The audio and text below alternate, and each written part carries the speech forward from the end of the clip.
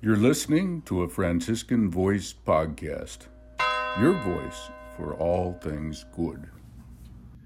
The Gospel of Matthew strongly emphasizes the fact that Jesus is the fulfillment of all the promises that God had made to Israel. And it tries to show that Jesus is a new Moses. So, for example, the first Moses was a small child who was endangered by an evil king, Pharaoh. The second Moses, Jesus, is endangered by an evil king, Herod, and ends up in Egypt. First Moses fasts 40 days on a mountain. Second Moses fasts 40 days in the desert. The first Moses receives the law of Israel on a mountain. The second Moses, Jesus, gives the law in the Sermon on the Mount. And so in the Sermon on the Mount, we hear the Beatitudes, which include blessed are the peacemakers. And we also hear a new set of commandments.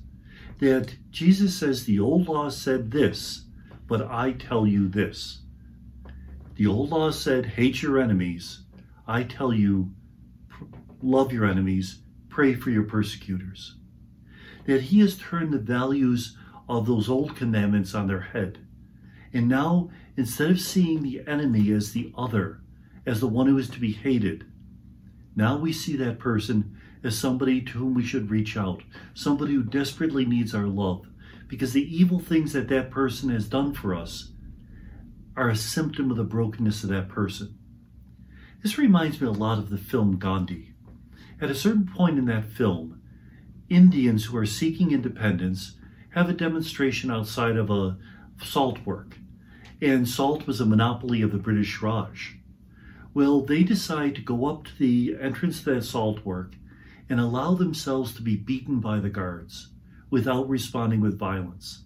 They're taking a little bit of the pain of the English Raj upon themselves so that those people might be healed.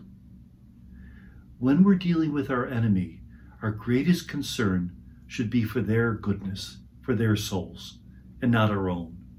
When we fight for justice, when we seek peace, it's not so that things will be good for ourselves, but rather for the other.